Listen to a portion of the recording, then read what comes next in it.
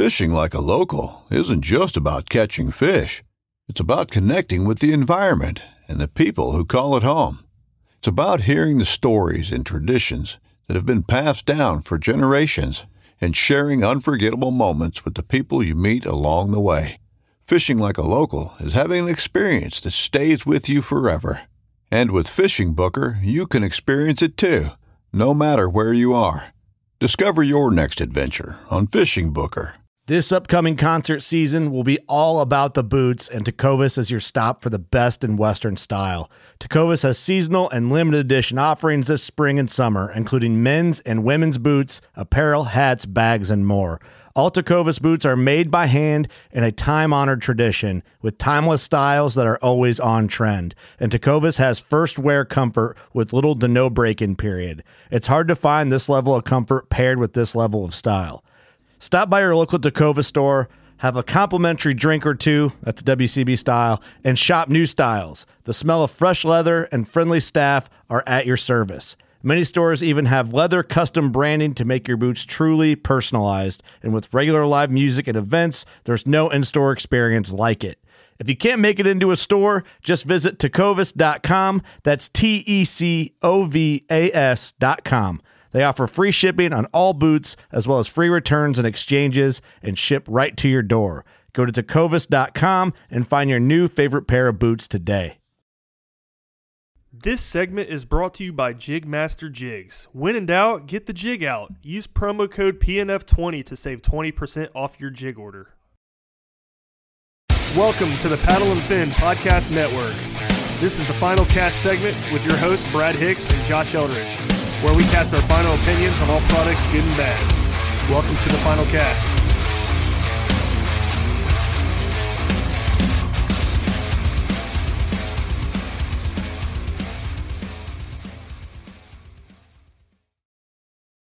Welcome back to the Final Cast. I'm your host, Brad. And I'm Josh. And tonight we have a special guest, Mr. John Hipsher from Yak Attack. Hey, how you doing? Welcome to the show. What's up? What's going on, guys? Thanks for having me on tonight. Definitely, man. So I know we've done a Yak Attack episode before, but that was kind of, I guess we named off our favorite products, I guess. So this episode is going to be geared more towards the new products you guys just released and some of the newer products you released within the last couple of months. Get the word out there, and yeah. So how about we start off the episode by you letting the listeners know who you are, where you're from, what kayak you fish out of, that kind of thing. So my name is John Hipsher, and I've been working with Yak Attack for just over 5 years. It was 5 years, I guess, 5 years and a month. And for me, I was the first person to ever relocate to Yak Attack. Before that, it was very much mom and pop, friends and family. And, when I got there, everyone thought I was crazy. And, it's been a wild ride, and we've accomplished a lot. And, it's a different Yak Attack now than when it was 5 years ago. We've changed in what we make, how we make it. And we've definitely have grown into the brand that I think we are today. And then a little bit about me, I've been fishing forever, 5, 6 years old, as young as I can remember. Always enjoyed fishing with my dad. Grew up in East Tennessee, so mainly trout streams, a lot of bank fishing. We never really had a boat. So it was kind of me in the fly fishing world, and I couldn't really ever get to the river. It was one summer that was just so rainy, and the dam releases were never on my side. And, I looked at that and said, it's time to get a kayak. And at that time I was managing one of our dealers that they still sell Yak Attack, and I think they sell Bonafide as well. Uncle Lim's Mountain Outfitters in Knoxville. I think that they've moved to Sevierville, Pigeon Forge area since then. But that kind of got me into it. Basically, the owner looked at me, because I was about to quit. Basically, I had quit that job, taken something else, and someone got sick. My coworker got sick, and so he went to a Jackson dealer event, or he was planning on it, and basically he bailed, or he got sick or something like that. And my boss looked at me, he's like, do you want to go? He's like, I know you're not, going to be here in the next 2 weeks, but, I'd love to have you come and give some insight and kind of help us plan. And pretty much after that event was like, here's a blank check, here's a credit card, basically whatever you need to get us going. And basically I kept the job. I worked there another, I think, a year and a half after, and really helped grow the tournament scene and the club scene, and just overall have a place the guys could come to talk kayak fishing and get the gear they needed. So it was really kind of, I guess, fun to be a part of the early days, I'd say, in that. And I think one of the fun events was hosting a river bassin event. And I still think to this day, it wasn't a regional event. It wasn't, one of their big ones, but it was the largest, river bassin they ever had. I think it was around 85 people. And that was 2014. That was 6 years ago at this point in time. And, there was guys coming from all over, but Knoxville's blessed with having Atlanta and Charlotte and Nashville and a lot of big cities right around them, but also a lot of water. So, and then basically for me, kind of getting in the world of Yak Attack was just Luther putting up a Facebook post about how the business is growing and they're looking to hire, and, message him through that and never heard anything back. Sent him an email. I know he's a busy guy, but never really heard anything from him. But kind of that same Jackson event was coming up, and I was still a dealer. I was planning on going to that, and I knew he would be there because he was there the previous year talking products. And I think that's right when the Blackback came out, that's when a lot of the new products hit. So messaged him and said, "Hey, I know you're going to be at the dealer summit. Do you guys, do you have a chance to sit down and talk?" And basically after that, he spent the next 2 months trying to talk me out of the job. He was like, he's like, "You don't want to do it." And like, since no one had moved, for Yak Attack, he didn't want to basically, I guess, I don't know, affect someone's life of picking up their roots and traveling somewhere and moving somewhere with no friends. And it's Farmville, it's where I live. It's 7,000 people. I grew up in a subdivision, or my neighborhood at home had almost 800 houses in it. So there's probably more people in that subdivision than there is in this whole town. So it's different. It's been different. I've, grown accustomed, and we got good fishing around here, but he kind of tried to talk me out of it for a while. And, but for me, I guess I'm just a stubborn, hard-headed person that this was the current end game. It was always my goal of working in outdoor sports. Even when I walked into Uncle Lim's, I told the owner, I was like, my goal is to work on the manufacturer side of outdoor sporting goods. And so he hired me on the spot. I put a t-shirt and started managing the floor, basically. So the same thing with Luther is, the funny thing is he actually originally was interviewing me for the production manager position, which is, I think I would adapt and overcome, but my background's in marketing, that's what I've done for, the local shop. That's what I studied in college. That's what I have a passion for, is products. And, I think by using the products and being authentic, I think is the foundation for good marketing.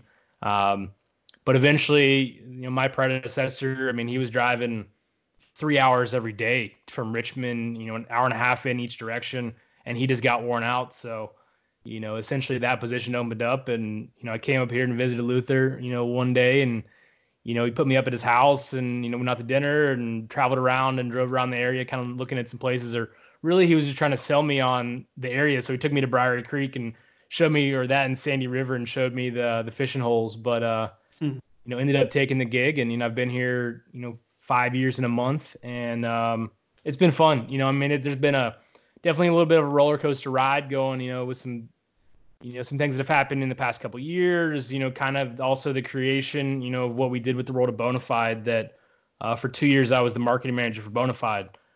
So basically anything consumer facing there, down, website down to, helping with, the original concepts and designs, and, I've done a lot of different things, but seeing that kind of go its direction, and, now I'm focused 100% on Yak Attack. So it's kind of back to business, and it's been a fun past couple months, and we've accomplished a lot, and we definitely have a lot of cool stuff planned coming up this year, and, probably have new products hit almost every month. Wow. Nice. We're not, we don't have to rely on China and long-term planning as far as, getting orders and having stuff, planned down the pipeline for overseas manufacturing and tooling. It's basically, if I want it, we can make it. Me and Luther kind of put our heads together, and then we meet with our designers, and, if there's a product that we need, or like something for, me and Brad were talking earlier about kind of the boat, the aluminum boat products that we're making. I've got 2 products that we talked about on Wednesday that I'll have, I have one printed prototype on my desk already, and I got one coming on Monday, and we could have those molds and those parts ready in the next 2 weeks. So Nice. Pretty quick. it's I think for the most part, it was one of our old designers. He moved on. He was also driving 3 hours every day, but he went to a different company, kind of close to his home and in woodworking, and that's his profession. But when he left, basically, I met back up with him at one of our dealers, kind of cookout. And he basically was saying that Yak Attack was boot camp because everything's so fast paced, and that's something I think that I've come to enjoy is the agile ability to continually move and make changes and adjust the product line and grow the product line to the growing nature of the market. So it's been a fun gig. It was a dream for me. It was something that I worked hard for, and this was the end goal, and then we'll kind of see where it goes from here. But working for a company that I don't know, we don't have to go through a lot of people to make any decisions. That there's no investors. It's just Luther and me, and then we've got the rest of our production team and engineers. But as far as figuring out where we need to go, that's kind of part of my gig now is kind of moving into a business development role as well as marketing. So it's been a blast for sure. That's good stuff, dude. I was just telling Josh before we called you in that I don't know, I didn't know much about you at all. So that's pretty cool background. I like it. Awesome. Yeah, man. And kind of going off what you were talking about with like your product development and like coming up with your new ideas. How often does the new ideas come from the outside, or is that stuff a lot of times come in from internally, like with you and other anglers that might be on the Yak Attack staff that, they shoot out those ideas? Do you guys get a lot of ideas from like outside the company that kind of helps drive that too? So I guess for me, I kind of play that one a little differently. That a lot of it's coming from me. A lot of it's coming from Luther. Dan, our main designer. I mean, he used to work for Orvis. In kind of a different role. I think he did kind of a jack of all trades. Helped him with production and helped him with getting things organized and quality control. But I mean, he's a fly fishing nut. I mean, he's a hardcore angler. So that's been my goal is to. It's part of my job description last year, but I've kind of been slacking on it, was to take him kayak fishing every week just to get his brain grown and evolved into, what we do and how we think is, a small space organization on a kayak. And then we've got Joey, which was, I think we hired him maybe about four, maybe 6 months ago. And he's been kayak fishing for several years. I mean, I've never asked, but I'm guessing 5-6 years. So, I mean, he's got his own experience. But as far as, product design's a tough one, because it's one that, a lot of people think that, an idea is worth, so much money, but I mean, ideas are cheap. It's the ability to execute and the ability and having the outlet to sell. I mean, you've seen some, even in this industry, there's been some great ideas come and go, but it's been, whether they're engineers that don't understand the marketing aspect or whether they're marketing guys that don't make the right product. It takes kind of a full bag to get a product going. But basically, I mean, if someone ever emails, I've got to kind of dance around that one. Someone's like, hey, I got a product idea I'd love to discuss. And I typically say, I mean, if you don't have a patent filed on this product, I don't really want to talk about it.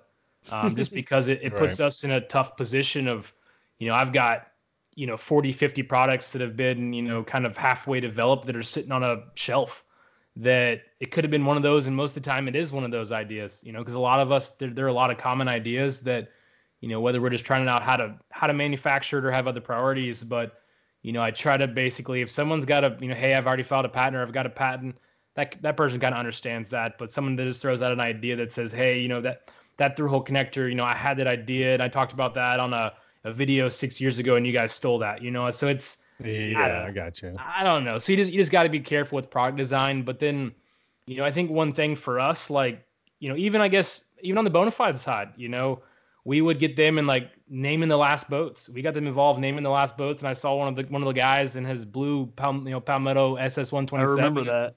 Yeah. And he was like, "Oh, I was involved to name this," and like that's kind of been my go-to at Yak Attack is, if I'm looking for product names, like the Padlock paddle holder was someone, or the turnkey track adapters, which was our boat mounts for the aluminum boats. That was all team driven, and basically that's. Basically just up a giant word cloud on, a private Facebook page. And, we'll get 200 different names, and I mean half of them are just people throwing names up. But I mean it's fun to be involved with, and so every once in a while you see something stick. I don't even want to know. I don't even want to know what ridiculous names Brad came up with. I submitted a few of them. But even with like those colors, like you never know. I mean, I think with some of the ones they landed on is interesting, but I mean that's something that we get them involved with, from that aspect as well. But we tend to use internally our team more than the general public, or if people email or call, just because it's, I don't know, a lot of people think that, hey, I got an idea for a rotating widget that floats, that would go on your boat, and then be like, well, yeah, I'm gonna sell it to you for $200,000. You're like, it's not how it works. I was like, that's just not how. This isn't Silicon Valley, and I mean it's hard to build a business off one product. That's why kind of for us, like we've got, 150, not, I guess I would say 150, 175 different products that are individual, not t-shirts and hoodies, and it's just different SKUs and manufactured products that it takes a lot to be able to grow and service a dealer and make sure they've got all their needs taken care of. But yeah, well, especially like in the marine world that we're kind of pushing into, we're going to kind of lean on some of those guys for product ideas. And typically, like kind of an example, like the Switchblade, the transducer deployment arm, we had that design and molded. It was done. And then we basically had this light bulb moment of, why doesn't the lock and load completely interact with that interface, and you can replace the knob with the lock and load base. So therefore, a transducer arm plus your display mount only takes up, less than 4 or 5 inches on a track.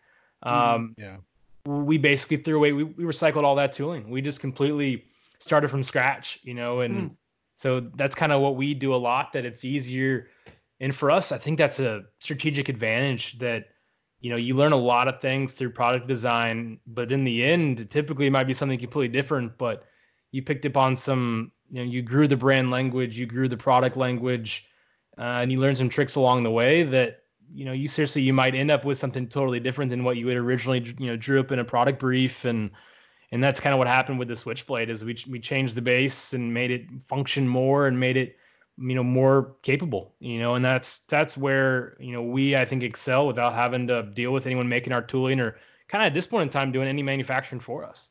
So it's pretty fun to be a part of a company that has those capabilities, that basically if I dream it up, or if Luther dreams it up, or if Dan, wakes up, and drives in, he's got about a 2-hour drive into work, and he stays here half the week. But if he's got something, he'll just, we'll talk about in the morning, and then shoot, we might have a 3D printed product by the end of the day, and, and give the approval, and let's go to tooling that week, so it's pretty cool to see that, agile nature. And I think in such a young industry that, it takes that type of company to be successful, to be able to, this industry wasn't the same as it was a year ago or 2 years ago. And, the kayaks are changing, the anglers are changing, the needs are changing. So, having that ability is pretty powerful. Yeah, definitely. Going off what Josh said, talking about the product design and everything, do you guys ever get suggestions or like tweaks on all products you already have? I think probably every once in a while, you get, I think one thing that we put ourselves out there enough that, I think if you go on the website, like it's giant on the homepage, contact us, here's our email, and that's on purpose, so I think you do get a lot of people that have a certain product that either want to see it designed a certain way or want to see it changed and added. And it was like, I guess the cup holder was a great example. The multi-mount cup holder, simple, easy, fairly inexpensive track mounted cup holder compared to the previous alternatives. When designing it, we were like, well, we want it to be a solid bottom. We want it to be basically a tray. If you want to throw, weights and tungsten and, hooks, and I don't want it falling through any cracks or holes, but at the same time, it collects water, So if you're out there, whether you're just aggressively paddling, throwing a bunch of water around, or it's just a rainy day on the water, that it will fill up with some water, and it creates some problems. And, if you've got for me, what I'll do is even on my SS-127, I would put 2 of them on the back on the perch pad, and then 1 of them in the middle. And basically, I'd put my top 5 favorite baits that I don't have currently tied on for that, those conditions and that weather. and then I use one for spent plastic and maybe one for a water bottle. But eventually we got this suggestion so many times that we basically said, let's change the mold. And we're able to go in there and make the modifications to the mold. And sometimes it's cutting a new piece, sometimes it's modifying the existing mold. And we were able to go back and add some holes and I think make everyone happy, because nothing will fall through it, but it's enough to break up some water tension to where you do get some, seepage throughout the bottom, so it won't retain any water over through the period of the day. So yeah, that's cool. That's one thing I remember when Luther came on with Brian on the OG show.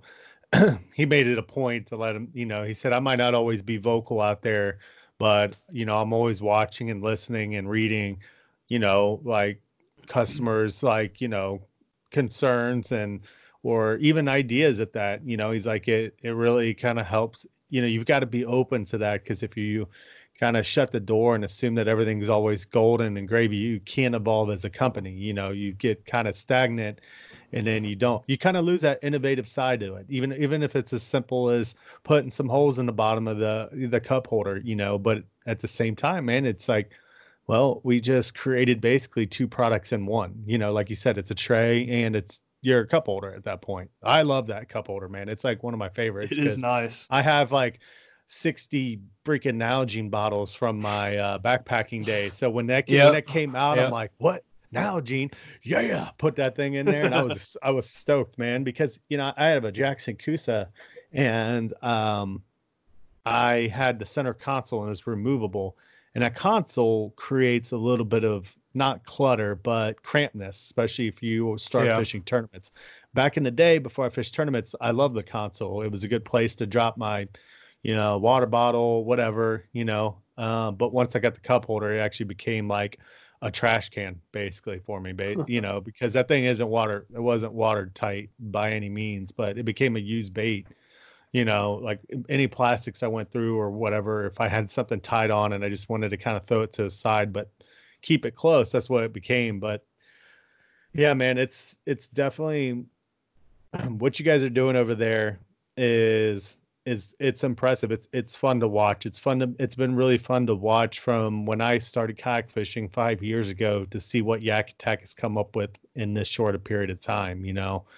I mean, I got some, just the original like rod holders, like, the Zuka tubes and, that kind of stuff. And just to see like now with the AR style holder and all that jazz, you're like, man, it's getting cool. And it's exciting to see what you guys come up with each year.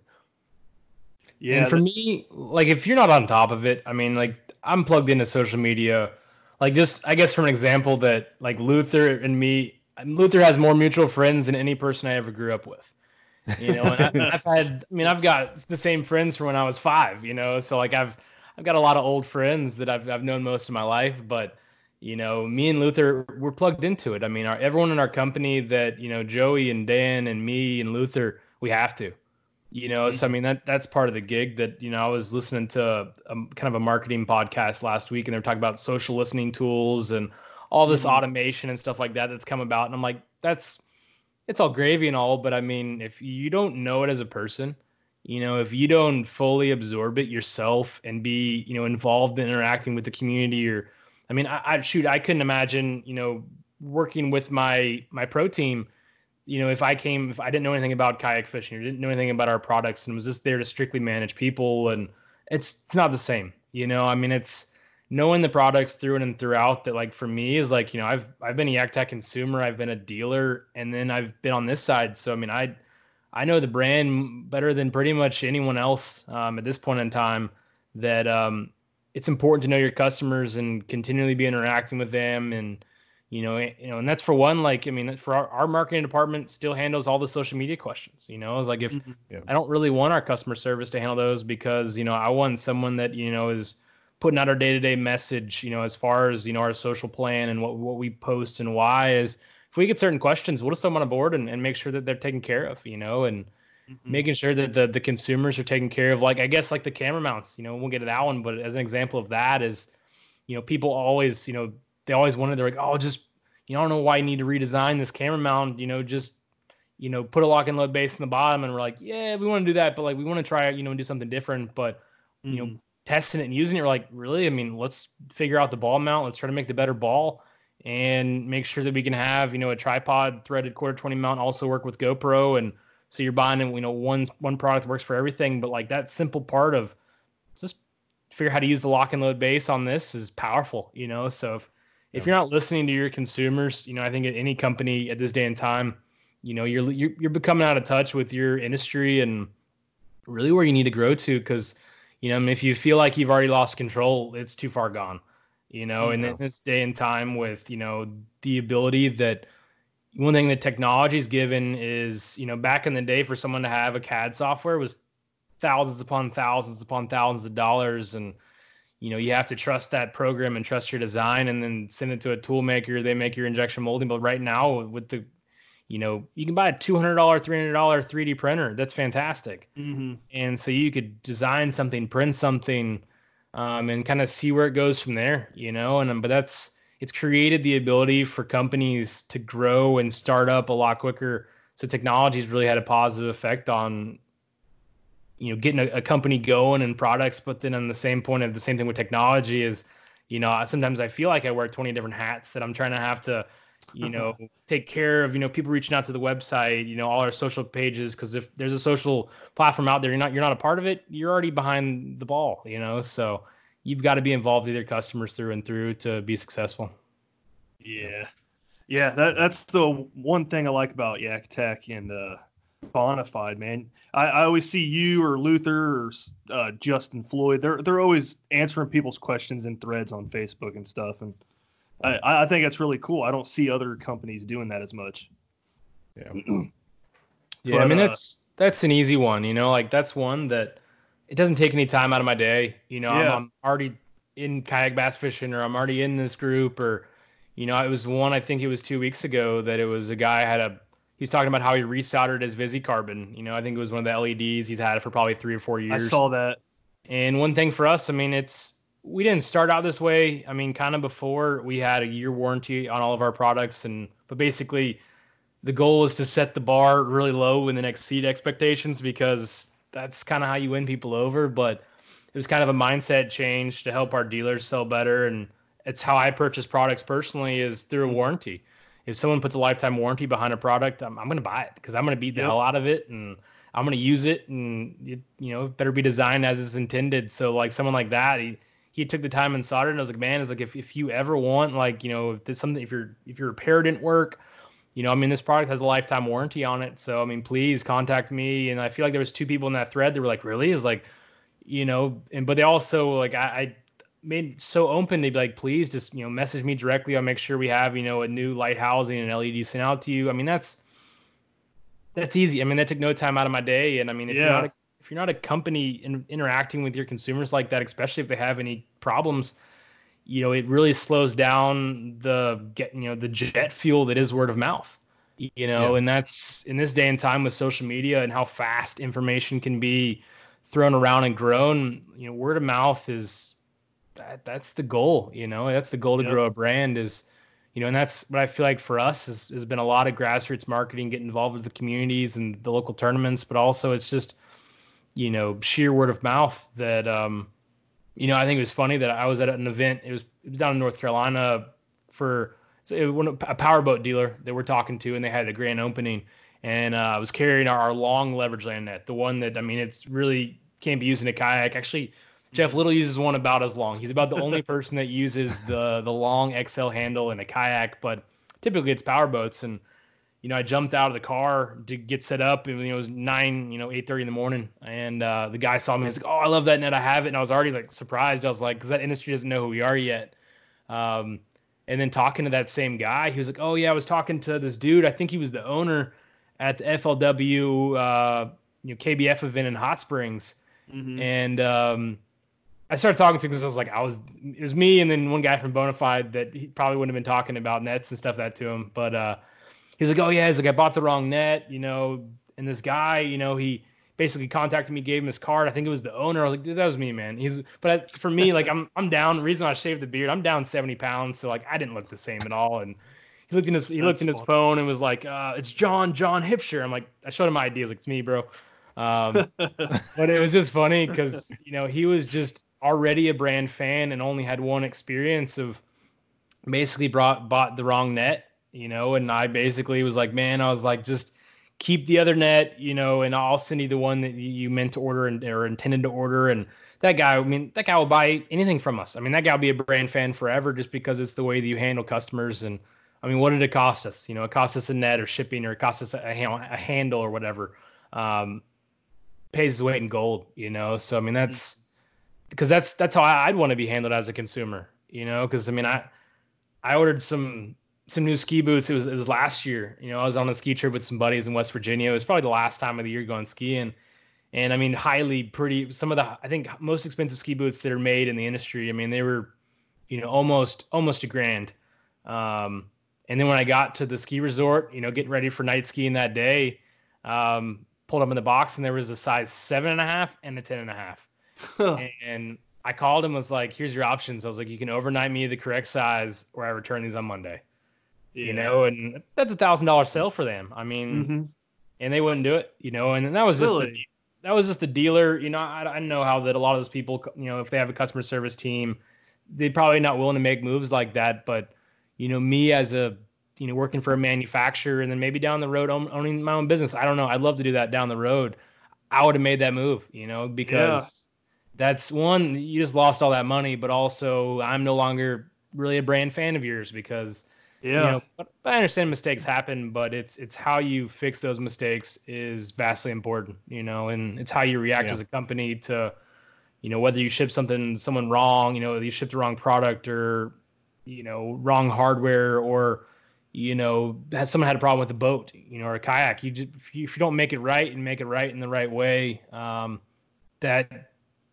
that's hinders your brand performance from a long time. And that's where actually, I think that, a lot of people don't know it, but I mean, there was original partners with Yak Attack. It was Bob and Luther. And Bob, he actually works for us now. He's been working for us, I think, for the past 2.5 years. He came back, but originally Luther bought him out.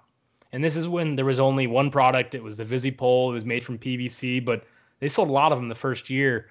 And they were Bob was telling me a story of kind of the division point in the brand, or between the leadership and the ownership of the companies, between Bob and Luther.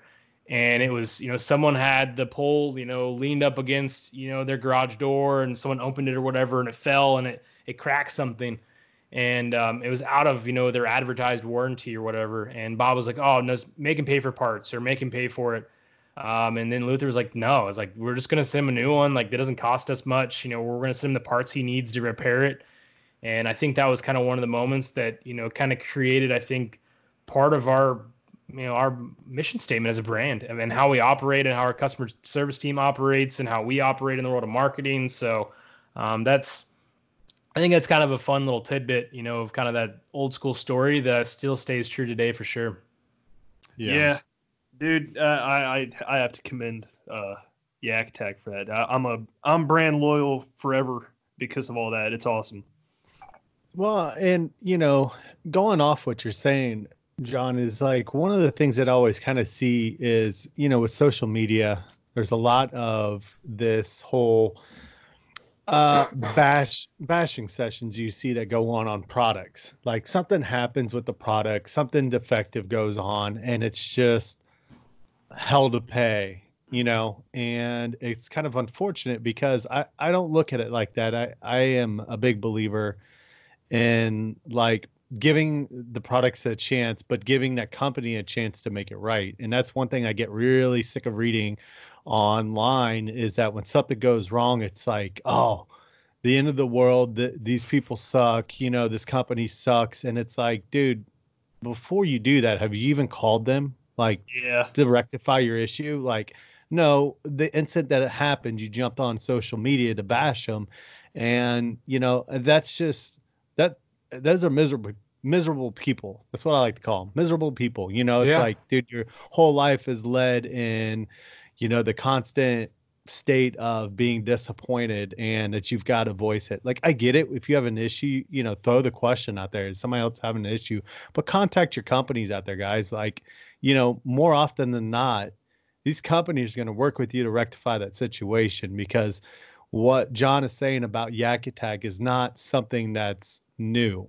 You know, that's a sign of a successful company. And these companies have been around for a long time, are successful a lot of times for taking that stance and taking that mindset of, hey, if something goes wrong, we are willing to rectify and fix that issue. You know, I mean, we've seen it time and time again with any of the kayak companies themselves or any of the accessory companies, you know, and those that fail are the ones that don't rectify those issues and, you know, they basically turn a blind eye to the situation. But that doesn't happen very often, you know. But you know, it's cool to see that aspect that keeps coming around, because, you know, in today's day and age, as these companies, like real big corporations that, like, you know, like I work for a pretty big company, man, and it gets to be amazing sometimes, of the stuff that you see, like when you were talking about leadership being involved, and you guys are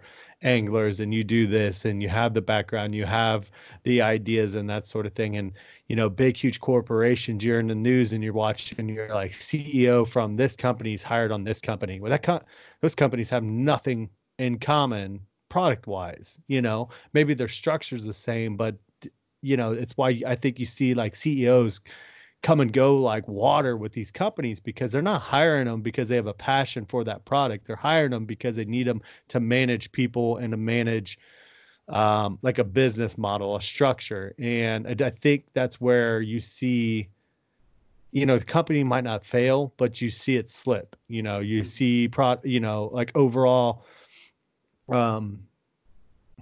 money go down, overall product design go down, whatever it is, you know, because it may be a different situation for each new leadership, you know, that's chosen. But I don't know. It's cool to see the grassroots mentality, and I kind of wish that you would see it more, even like in today's big, you know, companies. And you know, I think it's important. I think it's kind of that American way of doing business that you guys still stick with, that keeps people tied to Yak Attack, you know. I mean, I've been using the products from day one. I think that I bought my Jackson. I remember looking at some stuff like on the wall, like, oh, I think I'm going to get, you know, that Rotogrip paddle holder, you know, and that's been like one of my favorites, literally my like go-to number one thing that I've had, and it's lasted this whole time, man, you know. And yeah, there's some flaws with it, but you know what that flaws from? It's from use. You know what I mean? It's simple. It's not this stuff that we buy. Anybody buys anything that you buy now has an expiration date, you know? So you got to look at it that way. You can't always expect everything to last forever and be perfect, you know? And, you know, as long as you got companies that back their products and are willing, you know, it's going to keep you guys moving forward. And, you know, I commend Yak Attack for taking that stance. It's good to see that. It's refreshing, really, you know? Yeah, and for us, like, you know, it's one, you know, I remember sitting down with Luther. I mean, this is probably 3 years at that point in time. And one thing we were talking about is just don't change, you know, basically, you know, is like, if we ever, you know, do this and this and this and, you know, grow and grow and grow so big to the point that we just can't handle it, it's like, just let's make sure we don't change how we do business, you know. Yeah. And that's important, you know, because I mean, I was buying something, getting ready for the, you know, this trip I'm going on this week, you know, to Wyoming, and I needed a flannel that didn't have any cotton in it because I was going to ski in it, as you know, another base layer. And it was a company that, I mean, I own thousands and thousands of dollars of their stuff, you know, and they're a big conglomerate at this point in time. You know, the webpage had nothing to do with the, you know, fabric makeup and the materials, and like even messaging their, you know, chat service was like, yeah, we have no idea how to answer your question, you know. But I was like, every single garment ever that I've ever owned from you guys has it right on the hip, you know, right on the inner care tag and, you know, materials tag. And I don't want to ever get to that point, you know, because it's one that, you know, in our customer service team, I mean, you know, we haven't done it always. It's something I'm starting to do, but basically I'm allotting an hour out of my week to sit down with my team and go over our products and teach them, you know, why I use what rod holders where, or, you know, why I would put this track over, you know, here compared to a certain other track that we make, or just trying to, you know, because especially here, I mean, it's Farmville. I mean, it's a small town. We can't have everyone, that's involved, consumer facing, be a kayak angler. But that's kind of my goal this year, is to at least get them thinking like one and understand the products a little bit more. But also when here, I'd say here, I mean, it's Virginia, who knows, it could be 75 degrees next week. But once it gets nice, take them out, once every 2 weeks and just get them involved using our products. But I mean, it gets to a point that we've told them this and told them that from the beginning, is don't ever lie to the customer.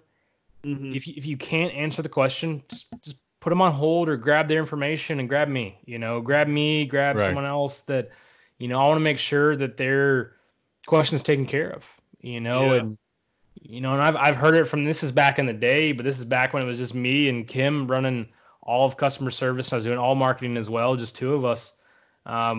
Someone called up and was like, he didn't even say hello. He just said, "Do you kayak fish?" In a really just serious voice. And I was like, yeah. He's like, "What kayak you paddling?" I was like, I don't know what it was at the time, maybe a Coosa HD or something like that, or an Attack. And he's like, "Oh, well, I got a Coosa HD too." And you could immediately tell that the guy was just so excited that he got someone that he could talk to. And like, that guy would literally, he would message, my email. He'd email me directly and been like, "Hey, I'm looking at my next paddle purchase. What paddle do you know? Benny Branches or Werner or PFD?" He's like, "Oh, I have this one. It was an old one handed down. This doesn't really fit me well." I was like, "Should I do NRS or Astral?" And it was just, the whole thing's funny because he, it has nothing to do with Yak Attack, but he found someone in the industry that he could trust. And from a consumer perspective, and like, trust goes a long way. If you're, yeah, it does. If you're relatable as a company, that has to be something that you figure out early on, is you have to be relatable to your customers. And then you got to have some type of trust, and that's part, whether it's in a warranty, whether it's in customer service, whether it's in an experience with the product, you have to gain trust or you're not going to be successful. Yeah. You took the words out of my mouth. I was going to say customers like something that's relatable to them, man. It makes them feel good. So I guess we can segue out of this and go into a little bit of highlighting some of your new products you just released. We can start off with the camera mount. You guys just released that in December, right? Yeah. I think we were shooting for January 1st. I think we ended up doing it like the last 2 weeks of December, So for us, it's always, I don't know, fluid whether we can get it done or not, because we always typically shoot for some hard deadlines. But to start off with, and some of these, basically, it's kind of our camera mounts reimagined. We figured out, what were things we'd like to improve on. And one of them was the functionality of, when I first started, we sold 16, 17 different camera mounts. That's confusing for consumers to buy. That's confusing for our dealers to buy. And the big reason was because whether you have a GoPro or whether you have, a quarter 20, a regular camera, or whether it's like I think a Sony, or like in Tova, there's a couple brands that use a quarter 20 rather than the GoPro interface. And so we'd have to sell them both ways. We'd have to sell, this little mount, that's a simple little track mount that's fairly inexpensive. We'd have to sell it with and without a GoPro mount.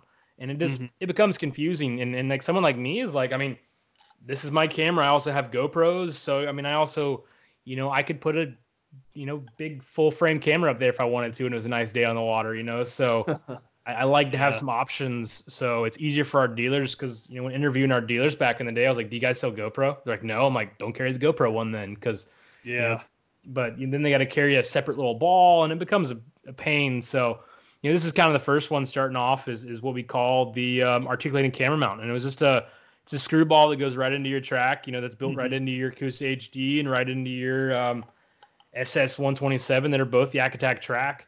And essentially you got some little articulation here, and then you go up to the camera ball. So regular GoPro mount up top, and then to get to the quarter 20 mount, you just screw it off, so it's super simple, super easy. And that one comes in right at $25. So, to me, especially if you're trying to take it serious, a lot of guys, especially in the world of cameras, you can buy a $40, action camera right now that's waterproof and probably shoots at least 1080, so technology's gotten so cheap. So a lot of people can afford multiple camera angles, because no one wants to see, the crotch shot, looking up at someone for the whole time. A couple shots. The Gene Jensen special. But I mean, Gene gets it up. I mean, Gene actually he does now, but dude, he made fun of himself so bad about that. He was so excited at one of his last videos where he was talking about the new mounts, and he's like, guys, no more crotch shots. Like, he's like, he said it was one of the things everybody gave him such a hard time for when he was in his kayak, and it was awesome seeing his video for it. Like, that's the kind of stuff that's kind of cool, you know, seeing somebody kind of poke fun at themselves a little bit and have a good time with it. But yeah, dude, it's got to, you know, especially someone like Gene with such a big following. And to me, if you don't have any haters, you're not doing anything right. You know, especially with him, like, he's not trying to follow the rest of what everyone else does, and you know, his goal is he wants to teach people, you know, so he's going to get some haters come out of the woodwork, but no, I've seen him. He's moved to what we call the Panfish. So this is the Panfish Pro, and the Panfish Pro comes in at, let me pull up my notes real quick. The Panfish Pro is 33 inches tall. You know, so the thing about these camera mounts that's different from the old ones is the old ones basically just had the mount in the bottom and it was fixed length. That was it. Yeah. You know, it had some articulation. So if you twist in the middle, that's why we call it the Panfish, because it pans without having to loosen the bottom. So at that height is great. Gene likes it right in front of him. He likes that kind of chest height perspective that it's kind of a little bit more formal and it just looks a little bit better. So I think that he typically would throw a boomstick in the back and have the over the shoulder perspective. But then also have, you know, the kind of chest height. But, you know, even if you had this up front, it's not too bad in the way, as long as, you know, it depends on what you're fishing. I wouldn't go out there and fish for, you know, big bull reds and stuff, you know, and have a big pole mounted in the front. But bass fishing on a lake, you're probably good.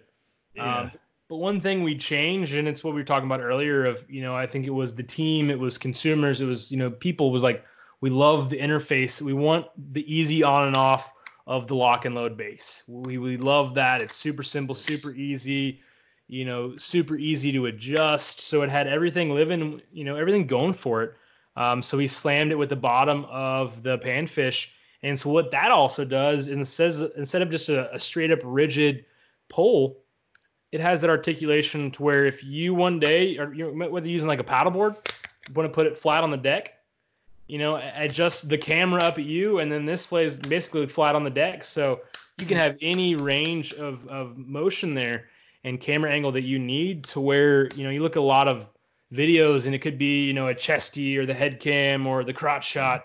But a lot of the unique ones are going to be an off the boat perspective that's looking, you know, like a 3 o'clock or 4 o'clock, you know, off the side of the boat. That could be a dude in the water, you know, it could be like a swimmer. They have like at the Extreme Kayak Fishing Challenge, you know, tournaments down there in Pompano that for sailfish, like get someone in the water. But for me, I fish a lot by myself. You know, you know, we tend to work hard and not have a lot of time. So when I got the time, I'm going. So I don't have to, you know, make sure I'm fishing with people. So if I'm filming myself, you know, having that unique angle off the side or having, you know, several camera angles is important. Yeah. So that's going to be what we call the Panfish Pro, and that was going to come in at $100.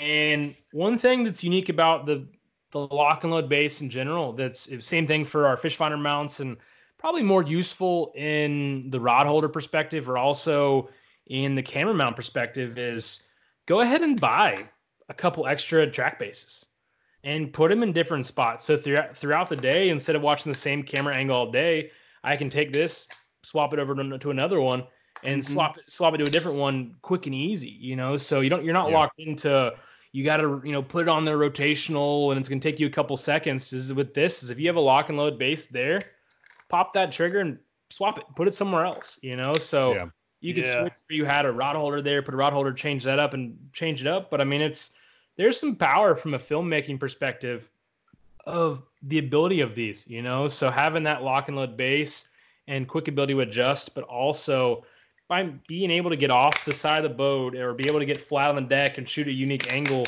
or be straight up and mounted on top, you know, of a crate or something like that. There's some power to that for sure. So that's going to be the Panfish Pro. And then we move on to the younger brother of that one. And it's still in the Panfish family, but doesn't have the same built-in mechanism. So this is going to be what we call the Panfish Portrait. And this is Panfish Portrait Pro. And same thing up top, you get the ability for GoPro quarter 20 mounting. So, DJI is going to work with the GoPro interface, and all the other, a lot of the other brands are going to use that. Some of them use the quarter 20 tripod stud. Nice beefy knob, really nice in weather, whether it's wet or dry outside. And then same thing with the bottom. You got the easy adjustment built in that lock and load system. So if you want to take that down and want to adjust that, you can easy.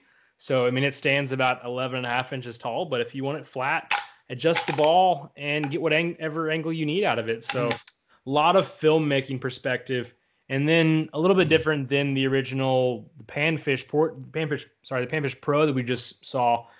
The ability to change the angle is just built into the lock and load base. So you squeeze that trigger, it picks up, pick your angle, and go down with it. So it was just easier to put it in there rather than have another pivot point up top and a pivot point down there. So that's kind of what we opted for. But same thing with that, lock and load base, simple, easy, on and quick. The only thing with this one is that it does not float. So this one, and then obviously the smaller one, aren't going to float. You might want to put a floaty on the back. But as far as the medium size one, the Panfish Pro, regular size action cam, if it drops in the water, peace of mind. Drop in the water, the whole thing is going to float, and you don't have to worry about it falling and or sinking and losing your gear. So yeah. And that's important, because a lot of us, we lose you lose a jackhammer and you're pissed off, It doesn't matter what it is or how much it costs. To me, I lose any lure, I get, I'm a little butthurt there for a little while, but I'm the same way. It is what it is. I've watched Brad cuss at Ned rigs. So, especially like a Ned rig for me, like without the weedless guard, I get that thing hung up so many times that there's a love-hate relationship with that setup.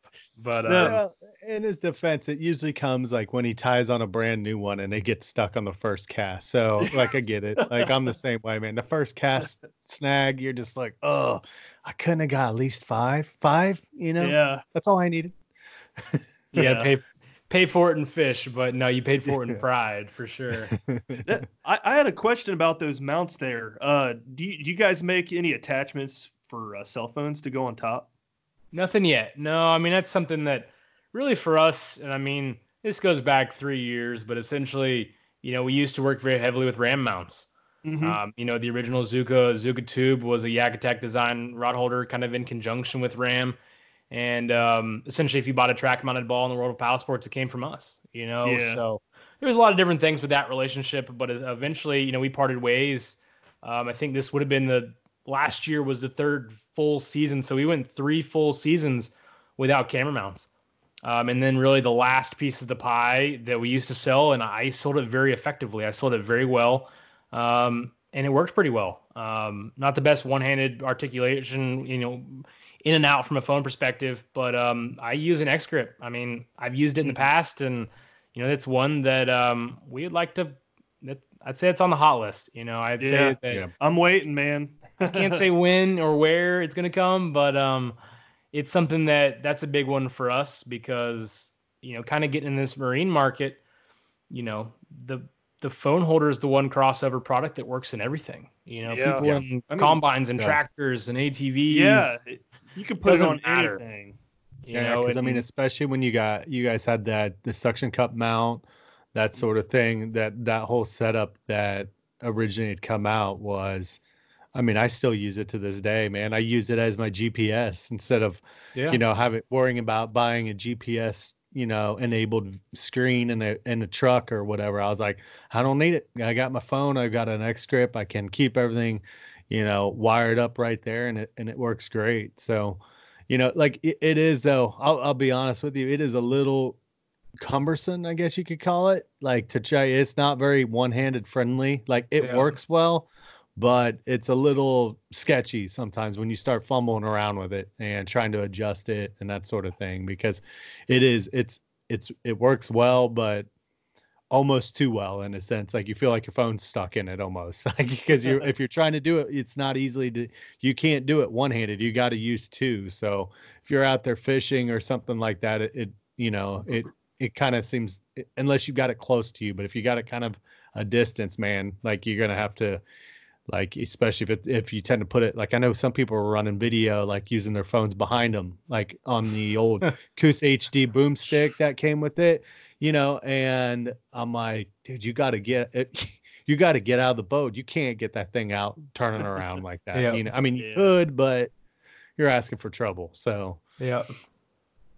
But yeah, I mean, that's something that, we want to develop. That's where the last thing that we sold that, at that point in time in that chapter of Yak Attack that, we need to work on and develop and finish that project and get it to market because, that's a good product for us, and, and towards, the later ends of, selling those products, we did well with it. So, yeah. But yeah, we'll see what happens down the road, see when it comes.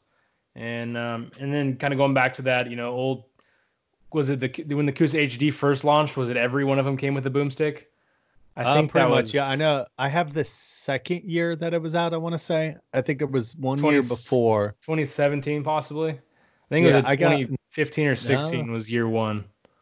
I have a 2015. Yeah, and it came with it. It came with the one, the one that mounts in that. Oh, I don't even know what the mount would be called. It's like a button.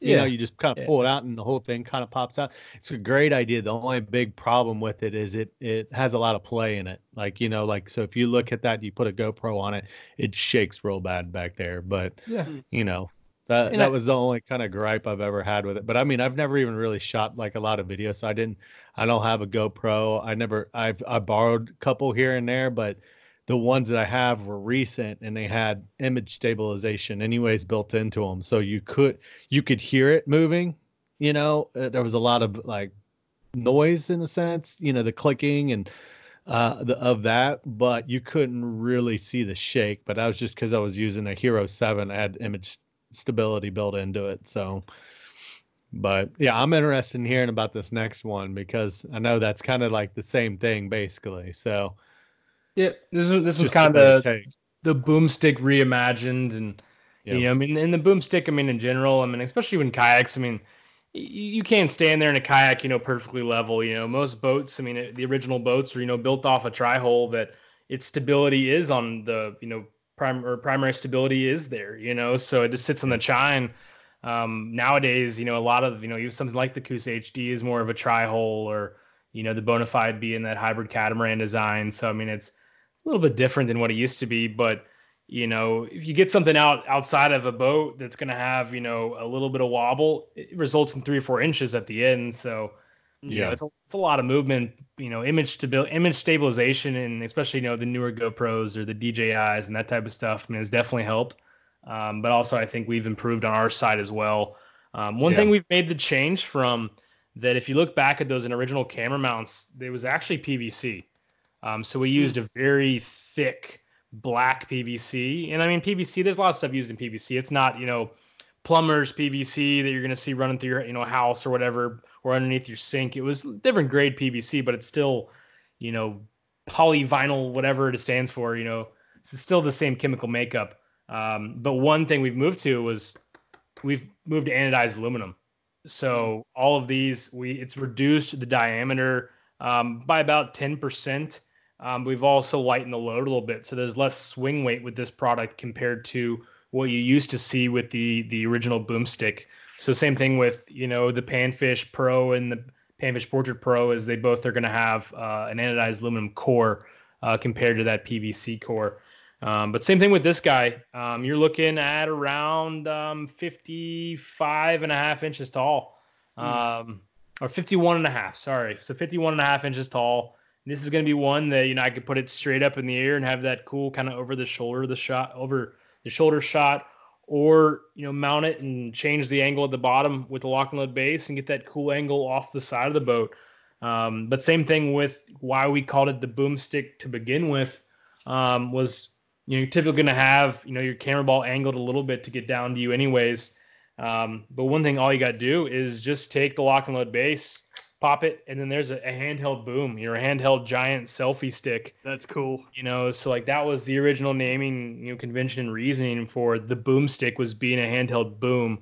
Whether you wanted to shoot, release of a fish in some clear water, or, get a cool pan shot of you with a cool vista in the background or a sunset or, your buddies in the background hanging out. So that's going to be the boomstick. So same thing with that. We've got, the whole thing floats, drop in the water. It's not going to matter. And then you've got your camera head up top. So GoPro and quarter 20 mounts and, simple little ball system. So very cool. Yeah, that's the last of the camera bunch then? Yep, that was going to be the last of the camera mounts. And then kind of one of our next new products that, this was actually a big one for one of our team guys. I think it was one of our team guys that at the time was working at a dealer down south in Florida. And he was like, well, even I dealt with it, when we would do any installs back at the retail side, years ago, I would literally buy it from Hobie or buy it from a competitor, was the through-hole wiring kit, because at the time that's all that existed. I know Jackson had one, Wilderness Systems released one maybe last year, but most of those I think required backside hole access. So you needed an area that you had to put, screw on a little back cap or collar to compress it and make sure it was watertight. So for us, that was a really big one that we wanted. So, this small little part, which, what we're selling. So this is just the through-hole wiring kit, just to make it plain and simple. I didn't really need a trade name or anything for that. What you actually get, and it's going to be $20 retail. You're actually getting 2 of them. So compared to, some in the market, half the price. So it's a good value. But one thing you do get is you get a variety of these grommets. So they're basically free-size to where the evolution of fish finders, we've definitely have been in the time where it's evolved, because, I've got an old, my Lowrance Elite 7, my Elite 7 that I've got. The biggest wire on that one's probably this guy. Yeah. But then, on my Raymarine Element 9 that I'm about to do an install with it, then you got, that size. So it's things have been, the image and the visualizations that you get from these transducers has increased so much. So definitely we've got, your big holes if you need it. But one thing you do is you just pop them in, so they basically you got a simple little collar. And so it doesn't matter which way these angle, if you've got a tight space where this design only fits in a certain area on your kayak, it doesn't matter which way that you have to orient the wires. The wires could be there, they could be vertical. It doesn't matter, it just presses in, and then you can kind of see it. There's a little bit of rubber on the underside. So as that compresses with the boat, and I would put a dab of silicone. I would silicone the middle and then a little bit on the underside, and put it in place. And basically the same attachment method as our GT175 track or the Mighty Mountain XL. Just drill your pilot holes and then hand tighten your hardware. So no silicone on the actual hardware and attachment, but on the grommet itself, I'd put a little dab of silicone. But pretty slick, pretty cool product that for me, if you're one of our dealers and you don't sell a certain brand of kayaks that makes one, you were kind of out of luck. You didn't really have an avenue. So, I remember doing an old GI. No, it was predated the GI Jackson. I don't know what the name was. I think it was just Olive. But it was an old original Coosa HD, and I did this build that, we got a custom marine grade leather seat. We rhino lined a black pack, so it was tan. Basically, I wanted to look like an old Army Jeep. And then I had a nice, other brand of kayak branded through-hole connector to do the fish finder install. And so it makes it easy for our dealers to have options. That's kind of one of my strategies is, I want to make sure that I'm a one-stop shop for our customers. And there's certain things we're never going to make, but I want to try to have as many options as possible. So that guy's going to be the through-hole wiring kit coming in at $20, and dealers have been buying those like crazy just because it's a simple, easy to mount. It just mounted from the top. You don't need any of that backside access, and that makes all the difference. That makes it simple and easy, and it's clean. It's really, really low profile. You're looking maybe 0.2 inches tall. So really, really low profile. So it's out of the way. I'm about to do an install. I probably should do it. It's probably gonna be next week, but do a Raymarine Element 9 on my dry pod for my SS127. So we'll probably have an install video of that up here in about 2 or 3 weeks. I was going to mention that a lot of bonafide owners, they're using the dry pod to mount their fish finder on top of. Is that through hull transducer or through hull kit, is that designed specifically to go on the backside of the dry pod like people are doing? You could, yeah. I mean, we just, for the most part, like, we were talking about the Roto Grip earlier, and it's a great product. I mean, it was a one that probably opened up our eyes and our mind into not just hardcore kayak fishing, because at that time, the previous year, I think we were making like 30, 45 different power pole plates and a whole bunch of different stuff that was model specific, and like that was the first product we ever made that was just paddle sports.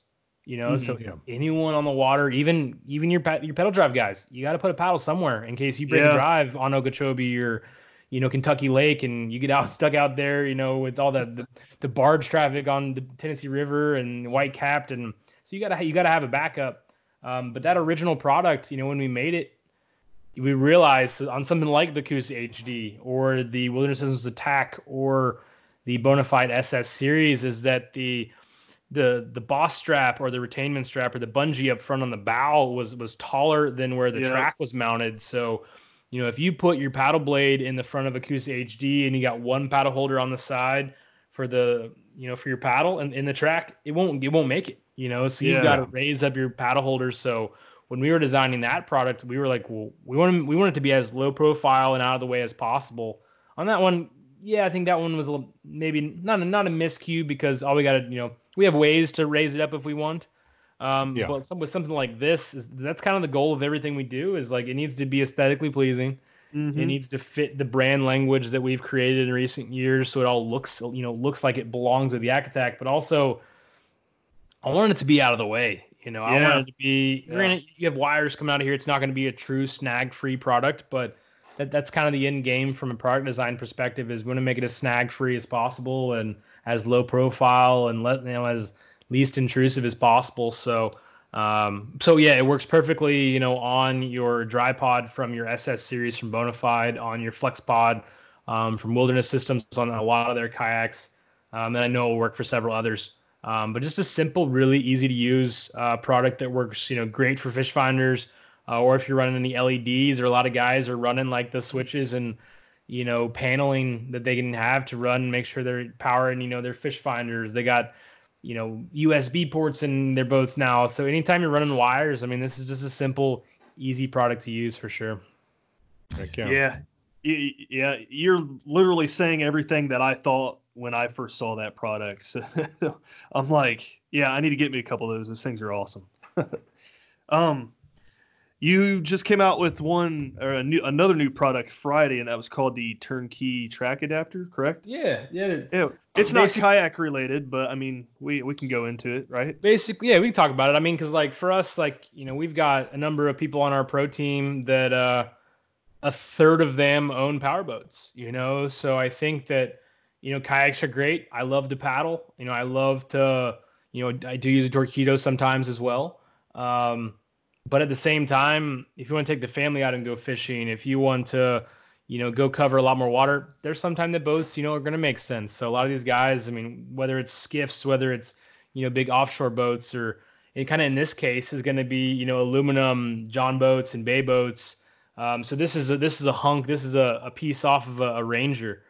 And essentially, there's all these different brands of boats. You've got Crestliner, Ranger, G3, Lund, War Eagle, Lowe, Duracraft, Tracker, and Triton are all going to have either, they're either all aluminum, or some like Triton. They're only going to make a few aluminum boats in their lineup, but they all feature a track like this. And really, for the most part, these manufacturers aren't making a whole lot of accessories for the boat brands themselves aren't.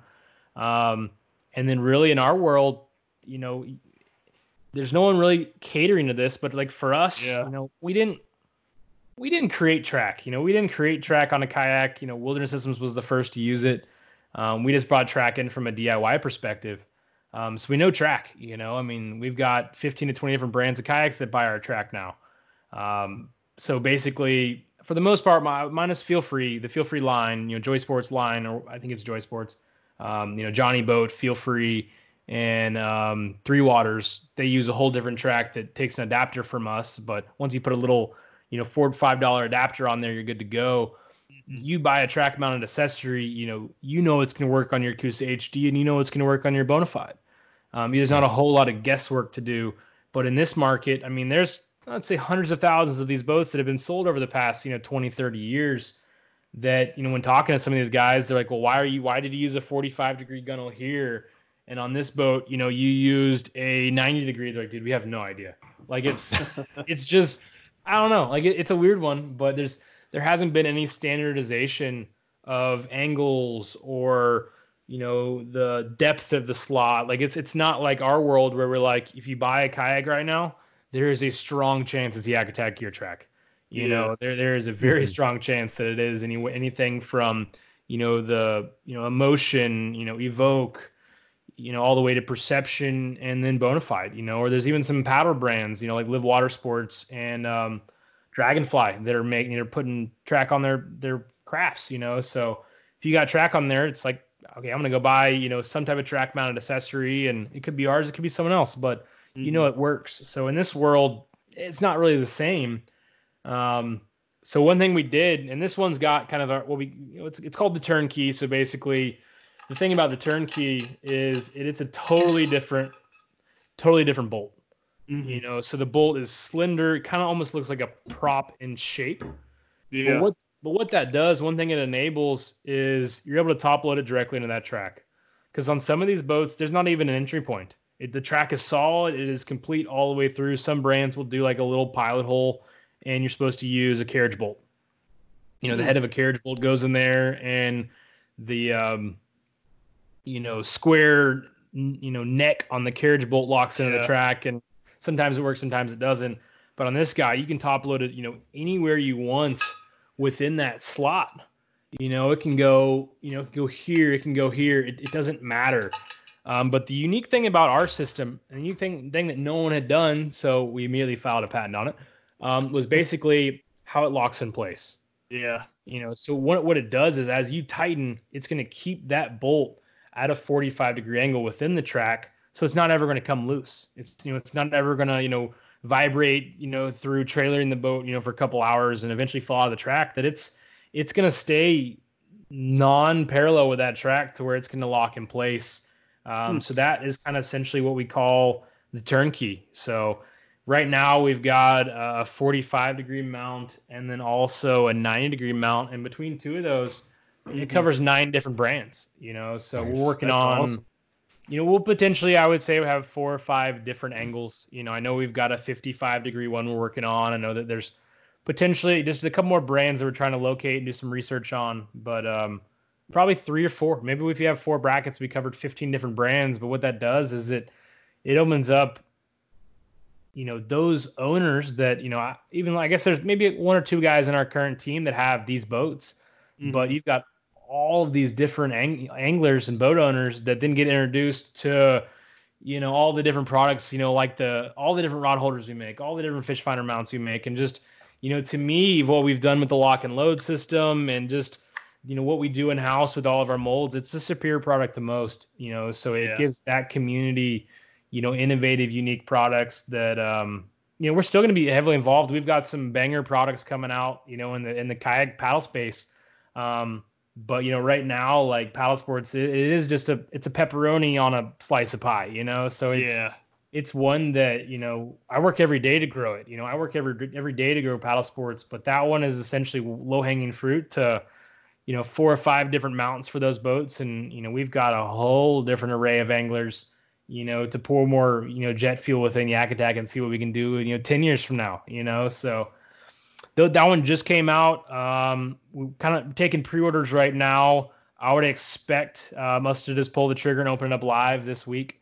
So basically end of February, beginning of March, be ready to go live. And I know I've got a bunch of dealers lined up and a bunch of consumers ready. So I expect it's going to be unique for us. It's going to be unique to get in that market. It's going to be unique for me from a marketing perspective that I literally fish off a boat like 5 times a year, if that, so I'm predominantly almost 100% fishing from a kayak or a paddleboard, or wading, if I'm fly fishing certain spots, in the rivers. So in my mind, I'm going to have to kind of what we were talking about earlier of knowing your consumer, knowing your industry, so we've got a small little aluminum tracker back at the shop. We've got a small little micro skiff.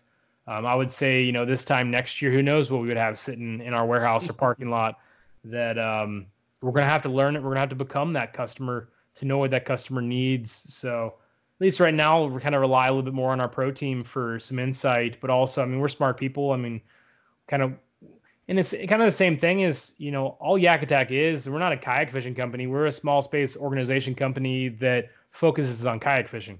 Mm-hmm. It's the same thing in a boat. It's just a small space that you need storage for, tools and tackle and, mounts for electronics and gear, so I think that there's a lot of crossover that is easy to adapt to. So that one. And then I've also got one more in the kayak space that was, I think it was within the past couple months, but a little bit more of a budget driven paddle holder. Mm-hmm. And kind of doing some different things that people hadn't done. I mean, the Taco Clip kind of style paddle holder, it exists through several companies. But one that, whenever you slip your nice carbon paddle into it and it just slams down, that we wanted to put some nice rubber bumpers. So we've got 2 rubber bumpers on each side that protrude up from the surface on the actual clip itself. And then kind of tie in, most of the built-in paddle holders on your kayaks, like the Bonafide has, or I think that the Coosa HD has maybe one, is going to be a retainment strap. Is going to be huge.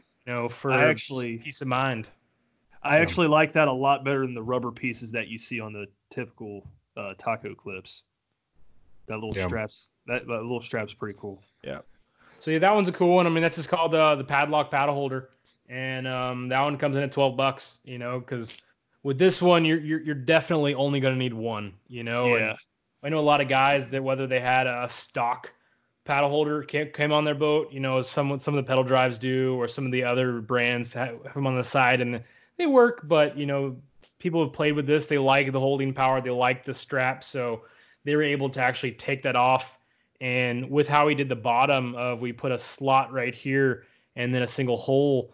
So really, any paddle holder will along that line of having that mounting area right there, those dimensions, you can change it out and swap it out. So I've known several consumers to swap out paddle holders that came on their boat or ones that they installed after the fact. And they're like, these, we really like the retainment strap and then the rubber bumper functionality. So that was going to be another cool one for us, of kind of my goal of, I want to make sure that our dealers have the right tools for success. Cause I guess for you, Jason, do you use 1 or 2 Roto-Grip paddle holders?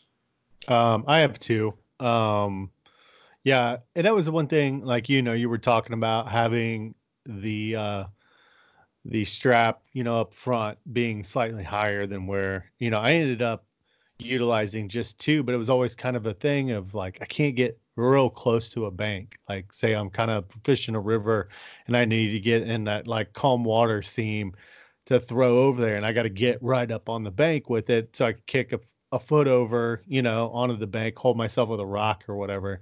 So it was always kind of a pain in a sense when you got 2 of them, because, I've got that thing extended out. So,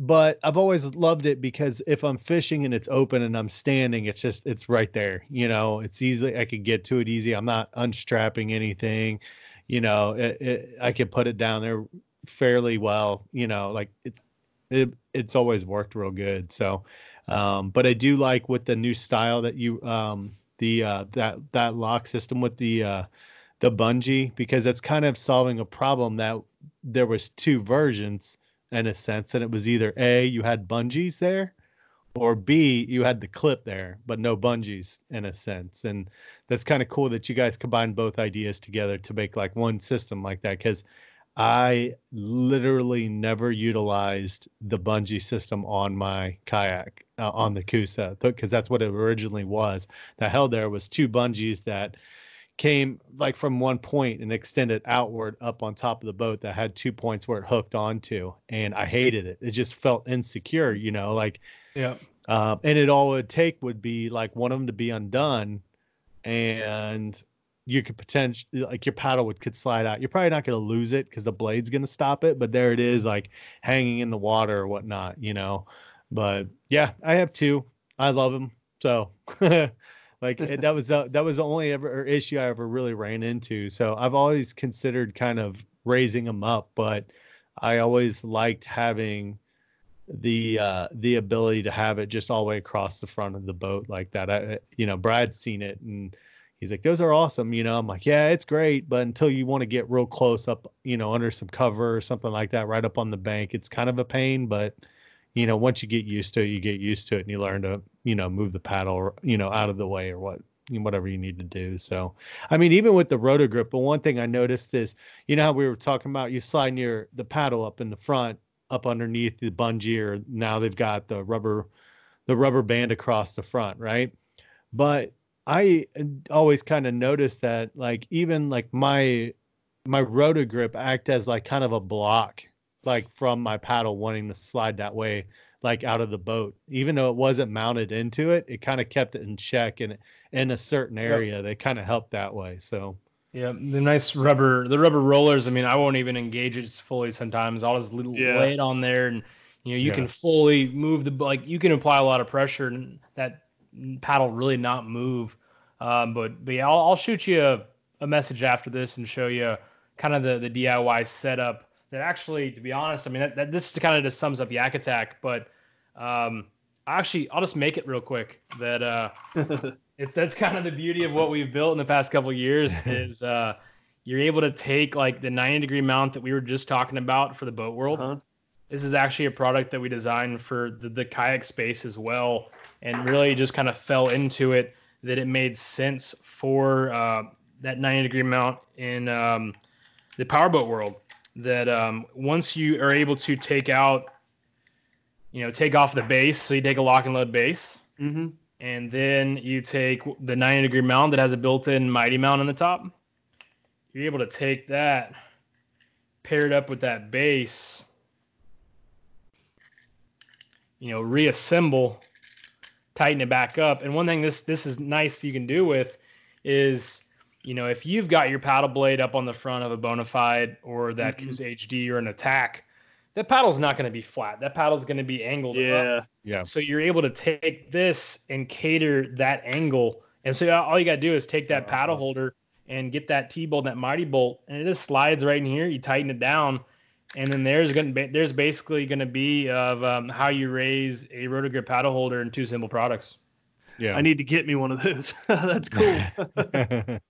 And Brad, I wanted to point out, Brad got jealous that I have the old dog bone, and I don't think it's being made anymore. Correct? Which I guess what 12-inch specifically was it? I want to say it was it had the 1.5-inch ball on the bottom, and it had the joint where you could kind of adjust it that way, but Brad, you were talking about it. You got all jealous when I showed it to him. I was like, yeah, I got this not that long ago, but now it doesn't seem like it's in production anymore. And it's the one, it's like 12 inches long. It's all foam, and it's got a 1.5 at the bottom and then a 1 inch at the top. Yeah. Oh, yeah.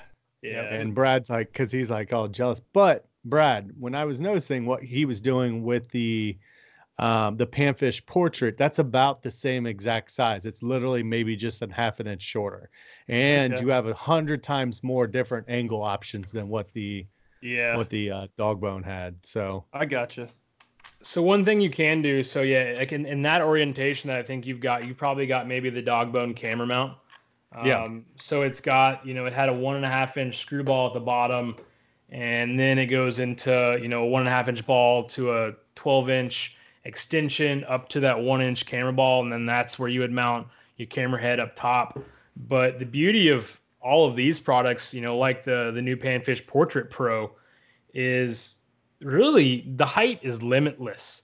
That you could essentially take. So we still sell one dog bone extension arm, but it's really just a Mighty bolt that goes in your track to a 1/4-20 extension. Really, it's meant to increase the height of your VisiCarbon Pro. But mount this guy to the top of it. Mount your articulating camera mount to the top. Just take out your Mighty bolt on the bottom, screw it on that 1/4-20 base on top of the 12-inch dog bone extension, and then therefore you got one in the middle. You got one that's 3 or 4 inches taller than this. It's about maybe 8 inches shorter than the Panfish. But one thing about this guy is I just took the Zuka 2 apart, and so I'm able to take this base. Nice. And so I can take that apart And then basically, this is going to be pretty dang close to the original, dog bone camera mount that we sold. And so then therefore, and the nice thing about this, they're just so incredibly rigid. The base is so nice and rigid that you don't have a ball at the bottom to worry about. And then the ball at the top. Ball at the top is just because it's the camera world. I mean, if you guys are shooting anything, tripods, whatever, it's typically based around a ball. So with this is, I took and kind of hybridized, had the lock and load base, a forearm extension, and then put the top of the Panfish Portrait Pro.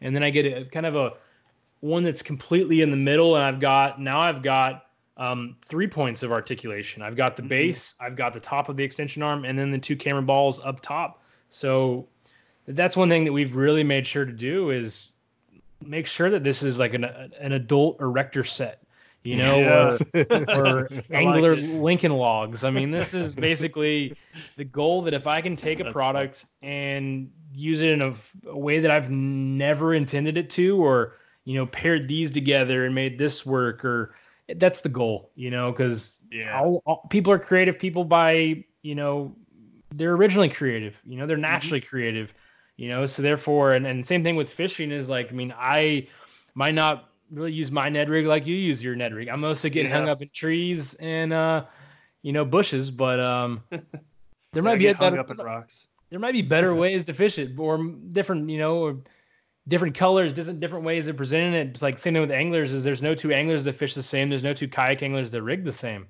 And, that's the beauty of the product line that we have come to creation and come to making is it all works together, so there's some brand language through the product, line of Yak Attack that you can take a camera mount and slam it with a rod holder and use a part and component from here to there. So, I've got in my, my gear room, basically a whole box of spare parts that, if I'm trying to sit down and rig up a new boat or figure out a solution, I can just go in my box of tricks and rig something up, so that's all fun.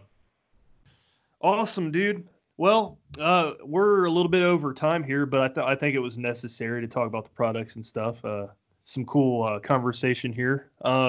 We are going to start winding it down unless you have anything else you wanted to add at all. No, that's good right now. I mean, whenever some new stuff and keep your eyes peeled, I know we've got some cool stuff in the pipeline, so definitely this year it's going to be pretty constant. So it'd be almost monthly. Awesome, dude. We'll have to keep inviting you back, man. Yeah. No, I mean, for real, let's do it. Every 6 months, it's probably worth, having a recap. And, it's gonna be 5 or 6 new products every 6 months for sure. That's awesome. I do have one more quick question. Do you guys have any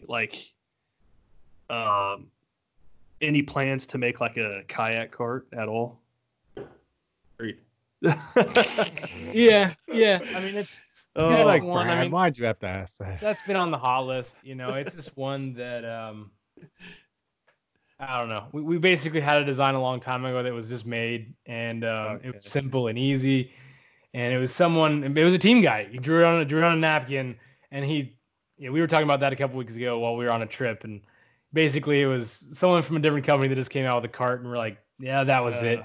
It was more of the attachment method, and they did a good job. They made a good cart. But for us, that's a necessity down the road, So I would say that it's probably not a 2020 thing. But who knows? I think that's something that, that's a product we'd love to develop for sure.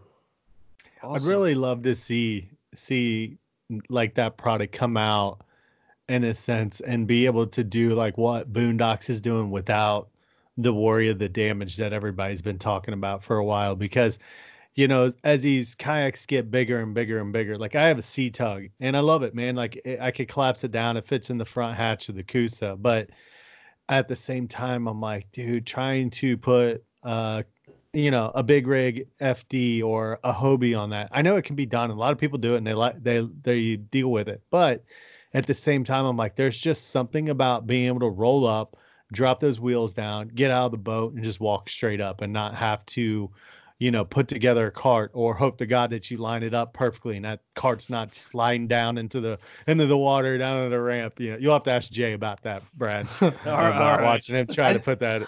I think we've all been through that. those cart horse And- stories, or the cart's Yeah. crab walking sideways, and Yeah. you know, Yeah. the hole doesn't fit it perfectly, and you know, and Yeah.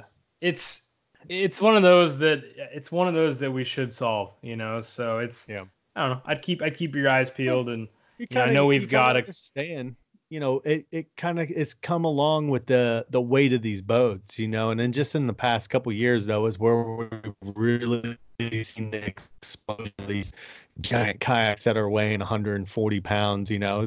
I mean, there was a need for it, but like I can understand why it really wasn't chased after that much, because everything was still somewhat manageable by hand in a way, you know. But now it's getting to be like, yeah, you got 60-year-old guys who really do want that nice big stable kayak, but they can't manhandle it around, you know. Like there's, you know, that's what was cool about seeing the Blue Sky when it did come out, like, and the wheel system that it has, it's really simple, and it takes a giant, one of the biggest kind of platforms that are out there like that, and makes it super manageable for all kinds of people, you know. Like Mhm. that's what's crazy about that system. People were like, oh dude, it's not a kayak. Well, you know, not everybody has to be a kayak tournament person. So whether Yeah. or not they got a personal watercraft that's stable like that and they're comfortable and they can sit in that thing, why not go get one? You know, doesn't matter if it's a true kayak or not. But that system that they kind of have for the wheels is just, it's a great idea, you know. And Yeah. it'd be cool to see Yak Attack or even some of the kayak companies be able to integrate more of that into their boat design, you know, to where it's not so damaging, I guess. Yeah. But yeah, I look forward to seeing what you guys come up with. It'll be cool. Same here. Same here. So yeah, wind this thing down. John, we appreciate you coming on, man, talking Yak Attack. Pleasure. You have any plugs? Anybody you want to thank? Any sponsors? Where No, people man. can follow you? No, just, you know, to me, I think keep your eyes on Yak Attack and see what we do over the next couple months. And, you know, one thing that we are working on right now is we're doing a massive giveaway. It's one of the largest I've seen in kayak Yeah. fishing. Yep. It's an RS 117. You get a Raymarine Element. You get, you know, an action cam from Tacticam. You know, 2 PFDs from NRS. You know, 13 Fishing's got rods and reels, and Spro did a package, and Gamakatsu, and you know, I mean, the list goes on and on. I know I'm going to miss some people because there's probably, I think, 16, 17 different sponsors with that. But you get anything from coolers to action cams to, you know, Keenon sunglasses. You get 2 pairs of those that are about $250 a pop. So I think we're right around $7,750 worth of gear for that giveaway. And all you got to do is go to our website, and it's in the menu bar. It's just a contest and giveaway tab. And you'll see it right there. And enter, and really it's based around Yak Attack hitting 40,000 followers or 40,000 likes on Instagram. We've already hit 40,000 on we've already hit 40,000 on Instagram. Then we did a $500 gift card for that guy that won that one. And then the next one is we got to hit 40,000 on Facebook. So I think I looked today, I think we're like 1,800 away or 1,850 away. So Oh man. I would say another 3 weeks. And then by the end of March, someone's going to have a pretty sweet package delivered to their door. So just check out that at yakattack.us. Yep. I definitely Heck yeah. shared that on my Instagram story too. So if anybody who listens follows me, you can find it that way too. So Yep. Good stuff. Appreciate you coming on again. Yeah. Josh, you want to take us out? Yeah, I just want to thank John also for coming on, talking Yak Attack with us, John. You're always more than welcome to come back anytime if you want to, you know, get on and showcase some new stuff or whatever. You know, feel free to reach out to us. And, you know, we've got multiple different, you know, podcasts actually just through Paddle and Fin. So if there's anything you want to join in on any of the different episodes or whatnot, you want to share some fishing tactics with Ryan or whatever, man, just reach out. You know, we're more than happy to have any of our guests back. You know, we're out there. Our main kind of mission, in a sense, falls along with what Yak Attack. We want to put out stuff for people that they're going to have a benefit, and it's going to help them. It's going to help them grow as anglers, as kayakers, whatever. You know, so if you guys got questions or anything like that for John, you know, you can always reach out to his social media as well, and he's always more helpful with any questions that you guys have. But, you know, with that, I just want to say, you know, to all the listeners, thanks for listening. spread the PNF word. We're really itching to get back out there soon. I know I am. I know Brad is. Yeah. And a lot of us through Paddle and Fin tend to live in the north side, northern sections of the United States. So we're all having a little bit of cabin fever. So, but with that, thanks for listening. You guys have a great night. Thanks.